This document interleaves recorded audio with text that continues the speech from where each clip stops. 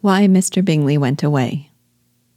With word having come from the very oblique and dubiously reliable Caroline, we are left wondering why Mr. Bingley went away without a word. We're presented with a few theories, some more generous in their interpretation of his motives than others.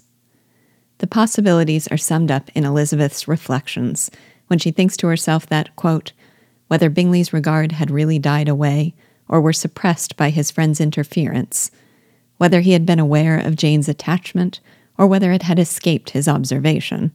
Whatever were the case, though her opinion of him must be materially affected by the difference, her sister's situation remained the same, her peace equally wounded.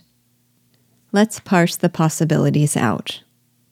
The idea that Bingley's regard had simply died away is the one put forth by Mrs. Gardiner, who seems to chalk this up to some cliché instance of infatuation and not a case of true love.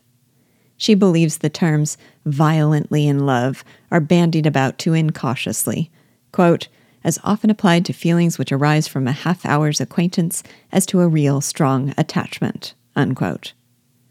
The possibility that Jane's attachment to him escaped Bingley's observation is one that Charlotte warned about early on. Back in Chapter 6, she cautioned Elizabeth that, quote, if a woman conceals her affection with the same skill from the object of it, she may lose the opportunity of fixing him, and it will then be but poor consolation to believe the world equally in the dark.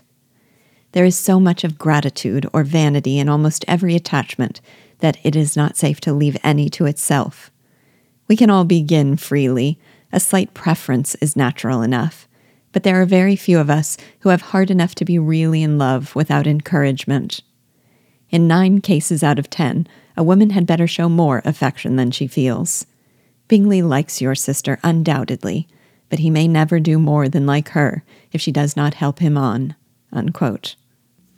Elizabeth thinks Bingley would have to be a fool not to have noticed Jane's attachment, and she feels sure that his regard for her was real.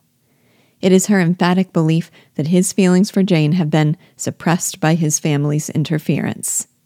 She believes that Caroline wishes to separate him from someone she regards as not rich enough or grand enough for her brother, and that she wishes to improve her own chances with Darcy by marrying her brother to his sister.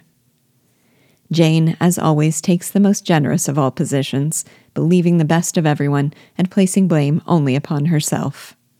She believes her vanity caused her to see more in Bingley's attentions than they really meant, and she believes his sisters are only helping steer him towards someone for whom he might have real affection, while kindly softening the blow to her.